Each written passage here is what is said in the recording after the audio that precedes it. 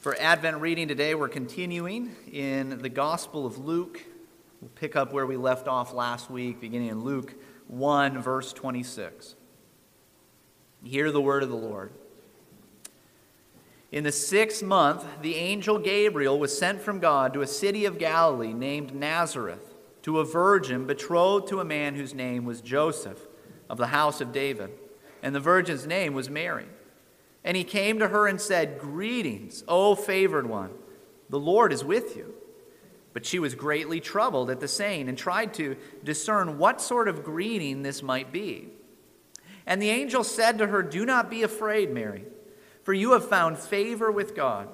And behold, you will conceive in your womb and bear a son, and you shall call his name Jesus.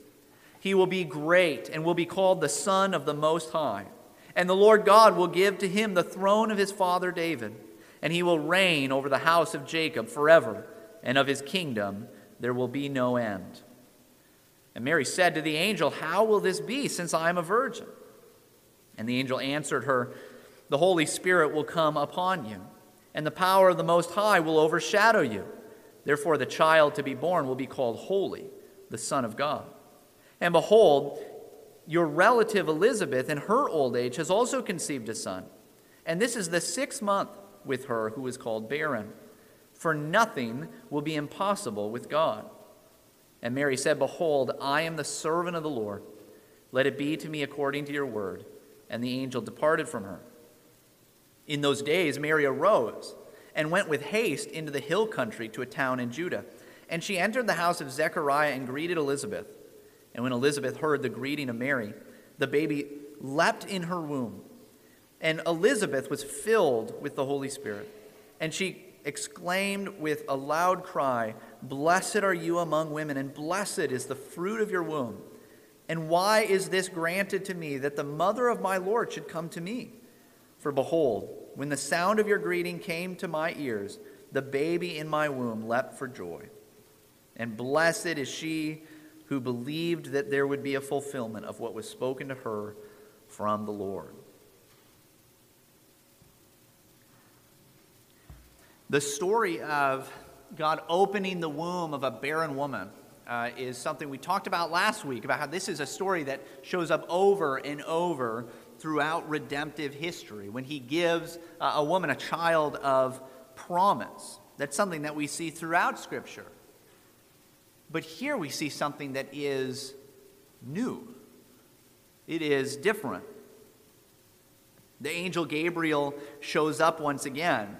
And it's interesting, probably most of us know the character of the angel of Gabriel, right? We know Gabriel the angel, right? His name is one that is familiar to us as a character, and he seems to be a major figure or character in our minds.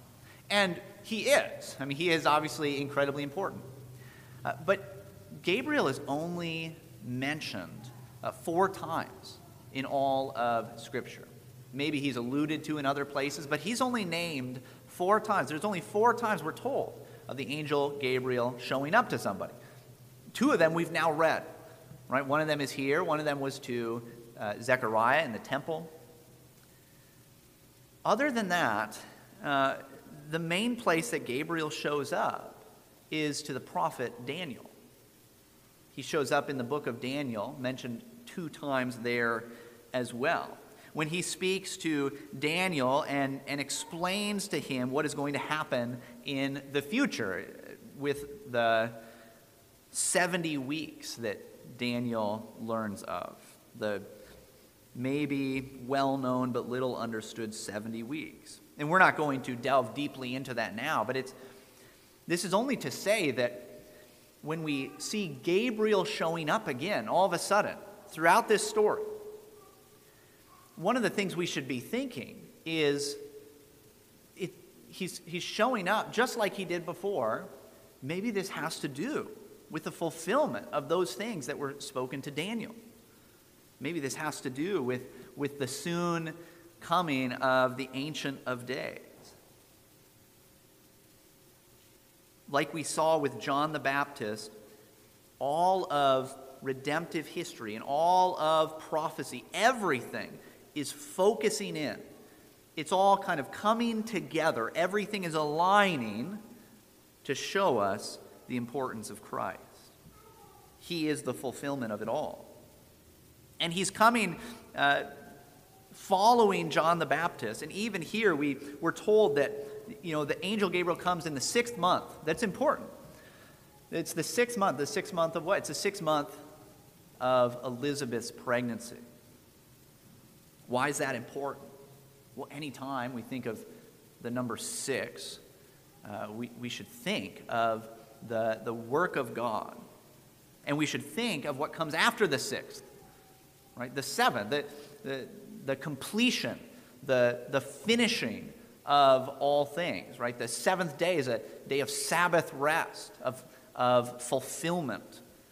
And so there's supposed to be, in our minds, even when we just read something as simple as that, a sense of anticipation, right? The 7th is coming. John is already in the womb preparing the way for Jesus, the one who will bring true rest. John was like Moses in that way, a man of the wilderness who prepared the way for Joshua or Jesus. He was preparing the way for the one that would bring the people to their final Sabbath rest. It would bring a completion to the work of God, would bring them into the land of promise.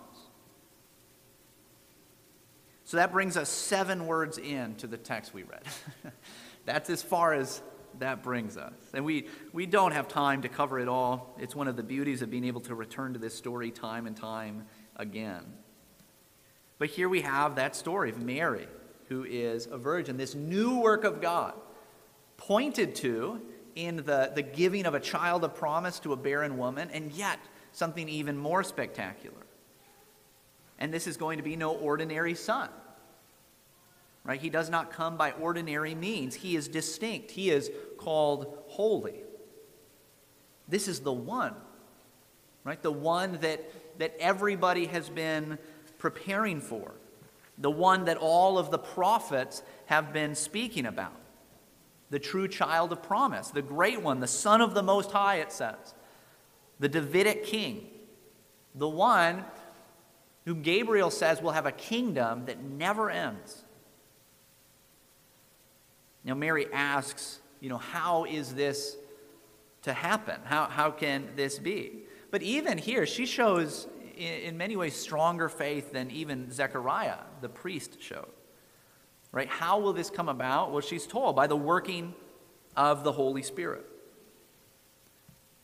That the Holy Spirit will come upon her. And so the child will be the Son of God, not simply the Son of Man. Elizabeth's pregnancy, coming out of the fact that she had been barren, becomes a testimony to Mary. It becomes a kind of confirmation, right? Gabriel tells her, look, even you're going to have a confirmation of my word by the fact that Elizabeth herself, who has been barren, is now in the 6th month of her pregnancy, which is why we're then told that Mary leaves in haste, right? She wants to go find out, is this true? Could this be? So she goes, and even in the womb, John responds to the presence of Jesus. He leaps for joy in the womb, dancing in a sense in the presence of God, much like David did. So as you read this, as you hear these words, there's this sense of sober anticipation and excitement. Everything's aligning. The stars are aligning, so to speak. Everything's coming together. All the threads of the narrative of Scripture that everybody's been trying to figure out and waiting for and looking for the fulfillment of all of these things, all of it is coming together. Everything that was promised, all of the types and the shadows, all of it is giving way to the substance, to the reality. The long-awaited child is going to be born, the one who will bring the true fulfillment of all of these promises, and will bring true rest to the people of God. Well, we also continue today in our reading of the Lord's Prayer. If you want to read with me, you'll find it in Matthew chapter 6. We'll be reading verse 9 through verse 15. Jesus said, "Pray then like this: Our Father in heaven, hallowed be your name. Your kingdom come, your will be done on earth as it is in heaven. Give us this day our daily bread, and forgive us our debts as we forgive our debtors. And lead us not into temptation, but deliver us from evil. For if you forgive others their trespasses, your heavenly Father will also forgive you. But if you do not forgive others their trespasses, neither will your Father forgive your trespasses." This is God's holy and inspired word for us this morning.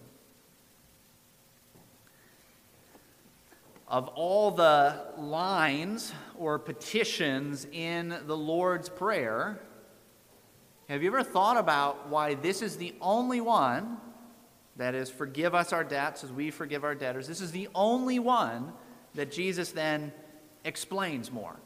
It's the only one that has a little explanation at the end, at least in the Sermon on the Mount.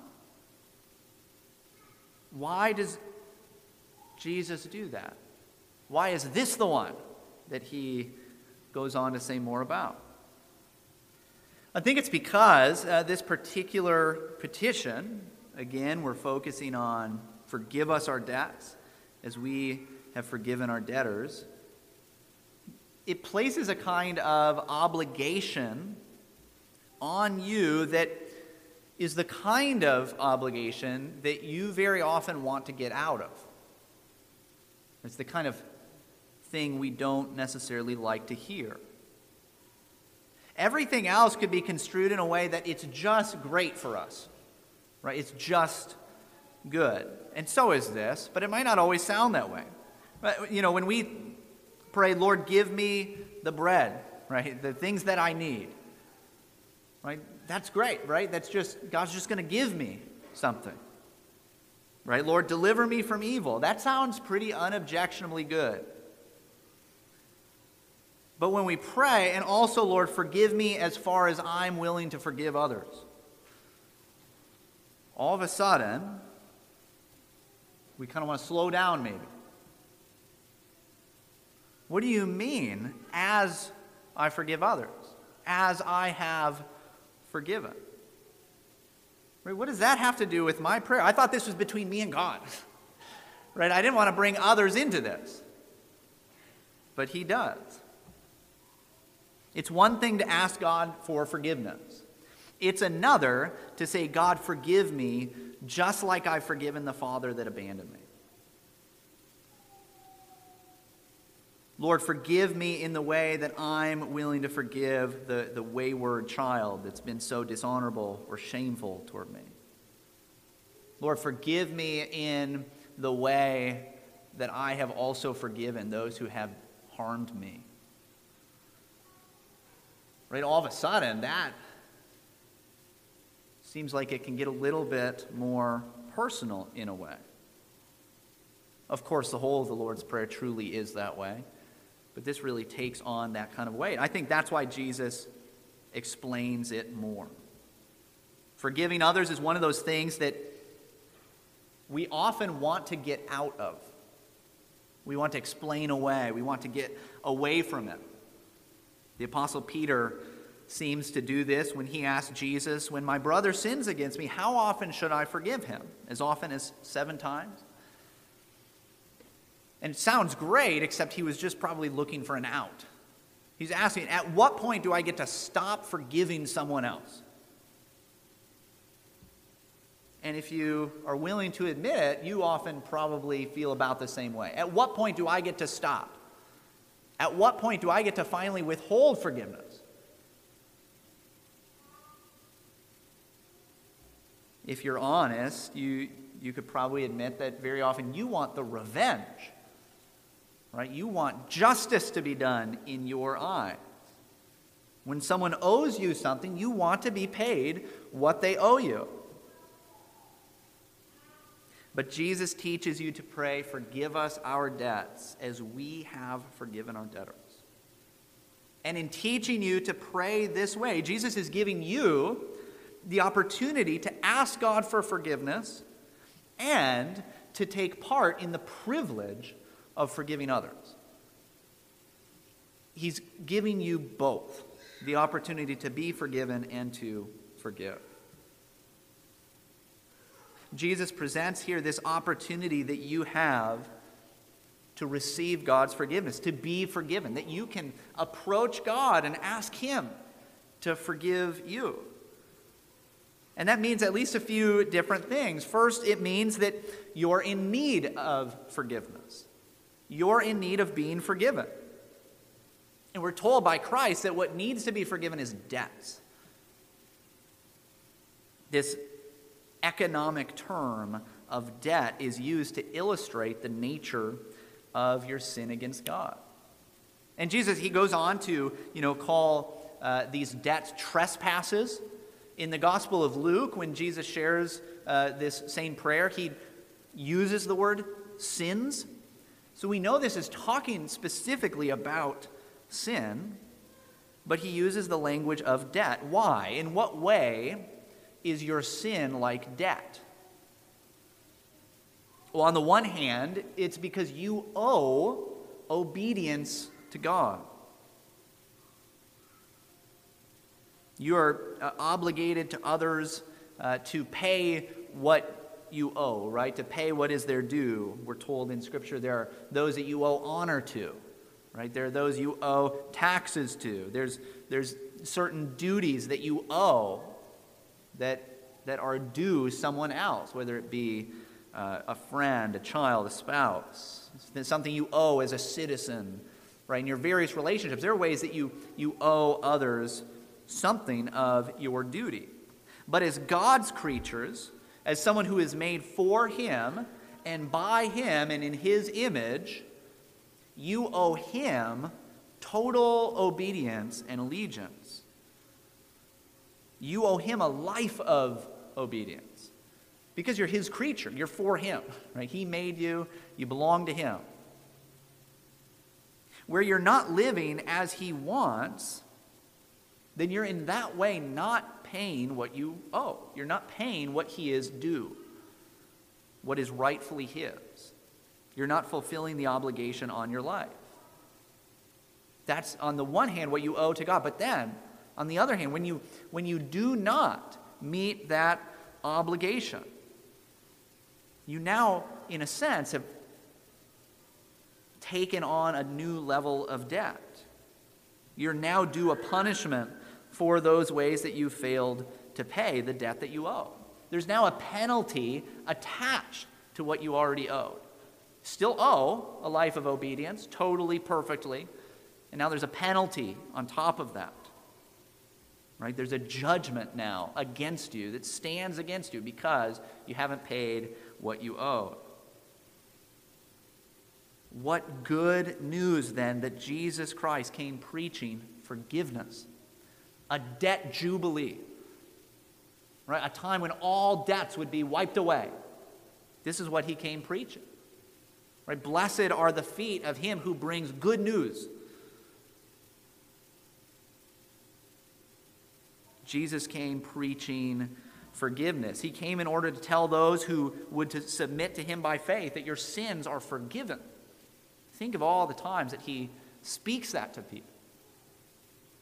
The good news of the gospel is that your debt can be forgiven, that you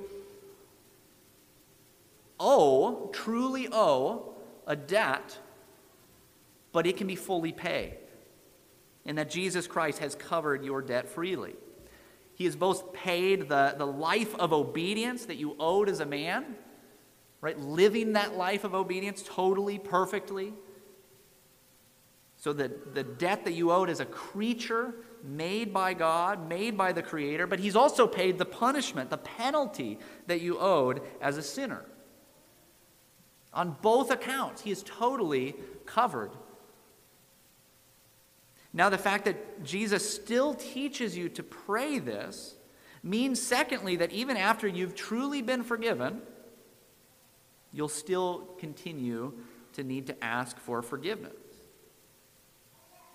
Right? It's true that you can call out to God for the pardon of your debts to him, and in the name of Jesus Christ, he will forgive you completely, no strings attached. This is the free grace of God. Right? You no longer have to be in the position of a slave who's constantly trying to work off the debt that's been accumulated, but never actually able to get free of it. Never actually able to get to the point where it is paid. You just keep accumulating. Rather, you've been set free. Jesus says you are no longer slaves, you're a friend. More than that, you're an adopted child of the King who paid your debt. So if those things are true, which they are, for those of you who are in Christ, then why keep praying to be forgiven? Well, it's not out of a fear of punishment any longer, right? That's the reaction of a slave. Jesus says you're not slaves. You're not continuing to ask forgiveness like you just have to constantly come back groveling before God, because what if he changes his mind? You ask forgiveness in order to find reconciliation with God, your Father. Remember, this prayer is for believers. It's for you as a child of God, right? As one who has been brought into his family. You pray, our Father, right? That's not something that is to be spoken by somebody who is not truly a child of God. So this prayer is about reconciliation with the Father. It's not a prayer to make God your Father. It's a prayer for those who know that they already have him as a Father. You're not looking for forgiveness in the sense that you're looking to be brought out of the kingdom of darkness into the kingdom of light. You're asking for the kind of forgiveness that a child asks his father, who he knows loves him, even though he messed up. It's about reconciliation with God. It's about your relationship to him. It's about maintaining a good relationship to him, right? Being in good standing with him. Removing any of those things that would block your ability to commune with him.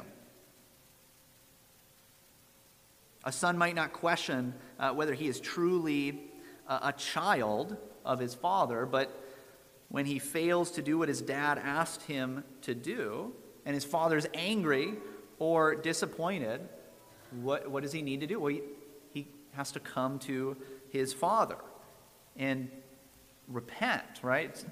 Dad, I'm sorry. Right, I really messed up this time. Will you forgive me? Asking God for forgiveness in this way is an acknowledgement of your continued repentance and your continued faith that God will forgive you as you draw near to him and ask for his forgiveness. It's the evidence of a contrite heart and of your knowledge that God is the kind of God that forgives. That he's not waiting around to cast you out, right? As soon as you mess up, as soon as you misstep, finally he gets to get rid of you. No, when you come to God asking his forgiveness, you know he's the kind of God that forgives. At the same time, you know that God is holy, right? That he will not stand your sin forever. So you have debts, you have sins, and you have the opportunity then, by the grace of God, to confess those things to God, right? To be assured once again of the total forgiveness that he has for you in Christ. Now, just as being a creature of God obligates you to a life of obedience, so being a son of God obligates you to a life of forgiveness. There's a condition placed on the one who asks for forgiveness in this ongoing way. Right? To have a full and reconciled relationship to God, there's a condition placed on this. If you want to be in good standing with God, Jesus says that you also must forgive like God has forgiven you. Look again at this kind of explanation that comes in verse 14. Because if you forgive others their trespasses, your heavenly Father will also forgive you. But if you do not forgive others their trespasses, neither will your Father forgive your trespasses. This added explanation makes it clear that what's being said in verse 12 has to do with this obligation put upon you that you must forgive, right? When it says, as we also have forgiven our debtors, that comes with a call to obedience. You are coming to God to be reconciled to him in your day-to-day life, not again groveling because you're worried that you have no standing before him. No, you obviously have standing before him. You're praying to him as your Father. No, you do this in order to maintain the closeness that you have to him. Right? And if you are forgiving others of their sins against you, their spiritual debts that they owe to you, then God says, I'll listen when you pray. He'll listen when you pray and ask forgiveness of your debt. And he will receive that prayer. He will forgive you. But if you refuse to forgive others their sins, then it says God won't forgive you. Right? Your Father won't accept your request for mercy until you're willing to be a conduit of that mercy to others. How can God put a condition on his forgiveness? Right? I thought this was free grace. I thought this was something that God loves to do. Right? How can he do that? Well, like we've said, it's not a condition in the sense that it's a total condition. Right? This isn't saying, hey, if you have ever not forgiven someone exactly right, then God will never listen to you. Right? He will never hear you. Well, then we're all out. That's not quite what it's saying. It's not as though God is saying that there's no forgiveness available to you unless you have first been perfect. That wouldn't make sense. That's not what he says. But the heart that is contrite and open to being forgiven, the heart that has humbled itself before God and said, God, I need your forgiveness, that is a heart that is also open to forgiving others. Right? The kind of repentance and the kind of humbling of yourself that God desires, when you open your heart, so to speak, in that way, that openness is not just me and God. Right? At the same time, that is being willing to open your heart toward others. The heart that's open to be forgiven is the heart that's open to forgiving others. Forgiven people are forgiving people. Forgiven people are forgiving people. Jesus tells a story that illustrates this in Matthew 18. It's a story you've probably heard, but I do want to read it. And I'll read it in its entirety. This is Matthew 18, beginning in verse 21. It says this, "Then Peter came up and said to Jesus, 'Lord, how often will my brother sin against me and I forgive him? As many as 7 times?' And Jesus said to him, 'I do not say to you 7 times, but 77 times.' Therefore," he says, "the kingdom of heaven may be compared to a king who wished to settle accounts with his servants. When he began to settle, one was brought to him who owed him 10,000 talents. That's an unbelievable amount, right? This is an amount that could never be paid off. That's the idea.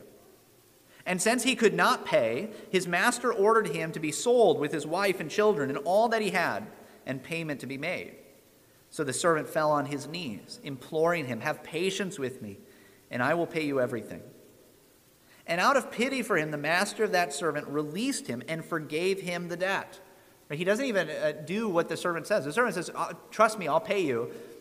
He knows that's not true, and he just forgives him. He forgives the debt completely. But when that same servant went out, he found one of his fellow servants who owed him 100 denarii. This is like a nickel. I mean, it's nothing, right? It is nothing. And seizing him, he began to choke him, saying, "Pay what you owe," right? "You need to pay me."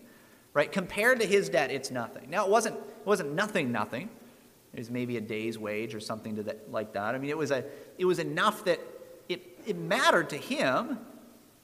he would feel it, but compared to the debt that he owed, it's nothing. Compared to the debt that he owed, it is a nickel. So his fellow servant fell down and pleaded with him, "Have patience with me, and I will pay you." He refused and went and put him in prison until he should pay the debt. When his fellow servants saw what had taken place, they were greatly distressed, and they went and reported to their master all that had taken place. Then his master summoned him and said to him, "You wicked servant, I forgave you all that debt because you pleaded with me. And should not you have had mercy on your fellow servant as I had mercy on you?" And in anger his master delivered him to the jailers until he should pay all his debt. So also, Jesus says, my heavenly Father will do to every one of you if you do not forgive your brother from your heart. A contrite heart that truly confesses sin, that truly pleads for forgiveness, is the kind of heart that is then open to others. Should not you have had mercy on your fellow servant as I had mercy on you? Right? God is more than willing to forgive you if you draw near to him with true sorrow for your sin and plead for mercy in the name of Christ. But to then turn, right, and refuse to forgive others is to refuse the forgiveness of God. It is to refuse the forgiveness that he offers. His forgiveness is given in part so that it might be given to others. Right? His mercy is given to you in part so that you will be merciful. If you refuse to do that, then he will not give you his mercy. Just as God has forgiven you, so also you must forgive one another. So, congregation of Christ, what a privilege you have in the forgiveness of God and in forgiving others as you have been forgiven. All right, it would be dangerous to hear these words from Christ as strictly just a demand. There's a demand here. There's an obligation here. There's a true condition. But you should hear in it the grace and the privilege that these words hold out to you. When God enables you to open your heart in forgiveness, when he frees you from the sin of others, he also gives you greater confidence in your prayers for forgiveness. When you've been enabled by the mercy of God to show mercy to others, to not hold others' sins against them, to forgive them from the heart, and to seek to be reconciled, then when you pray to God and you ask him to forgive you, you can be bold. That's what this prayer shows us. A kind of boldness before God. Lord, look how even I have forgiven, I who am so much less merciful and gracious than you are, who only reflects the tiniest portion of your kindness and generosity of spirit. And if I have forgiven those that have sinned against me, won't you in your perfect mercy forgive me once again? Won't you remove the continuing presence of sin, that your presence might be evident in me again? Right? What a privilege that is. What a privilege you have been given, that you could, in a way, be like your Father in heaven, forgiving the sins of others. Now, of course, you're not removing their sin from them, right? You're not forgiving someone their iniquity, their inborn sin. That's not something that you can do. But you have the opportunity to forgive those debts that you have against others, right? The ways that they have sinned against you, that they have transgressed against you. You have the opportunity, maybe it's in the smallest way, but you have the opportunity to forgive that.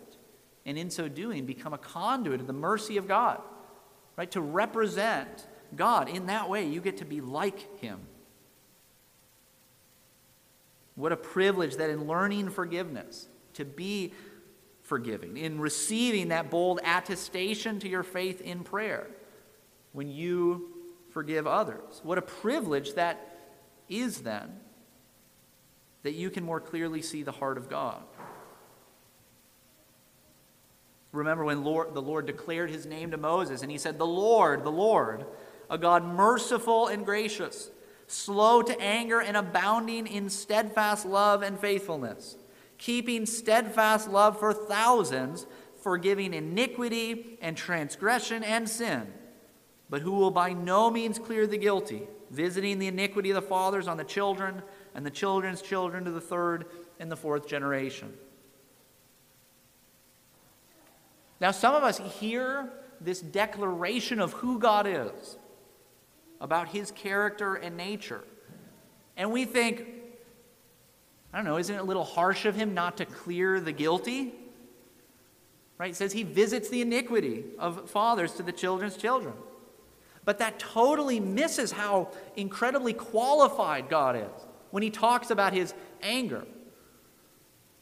Only to the third and the fourth generation, which means that God is limiting the effects of your sin. He's limiting the effects of your inborn sin, your iniquity and your transgressions against him, breaking his law, and your sins where you do not measure up to what he has called you to. He limits the power of sin. He limits what sin can do. But he shows steadfast love to thousands. How does he show it, right? How does he show that love? Forgiving iniquity and sin and transgressions, forgiving all of it. The only reason that we would ever hear words like this or conditions like this in the Lord's Prayer and think negatively of it is because we are corrupt, right? Because we're unforgiving, because we're bitter and resentful people that are yet in need of the forgiveness of God. Right? The point of all of this is how expansive the forgiveness and mercy of God is. And you get a front row seat of that every time you forgive others. Right? Every time somebody sins against you and you can forgive them from the heart, you get to see the mercy of God in action. And you, as you get to pray to God out of a forgiving spirit, as one who stands completely forgiven, knowing what a great debt you have already been forgiven, you get to pray to God out of a contrite spirit, knowing that he listens, that he hears you, that you are reconciled to him, and that you will receive his approval. What a privilege it is to pray, forgive us our debts as we have forgiven our debtors. Let's pray.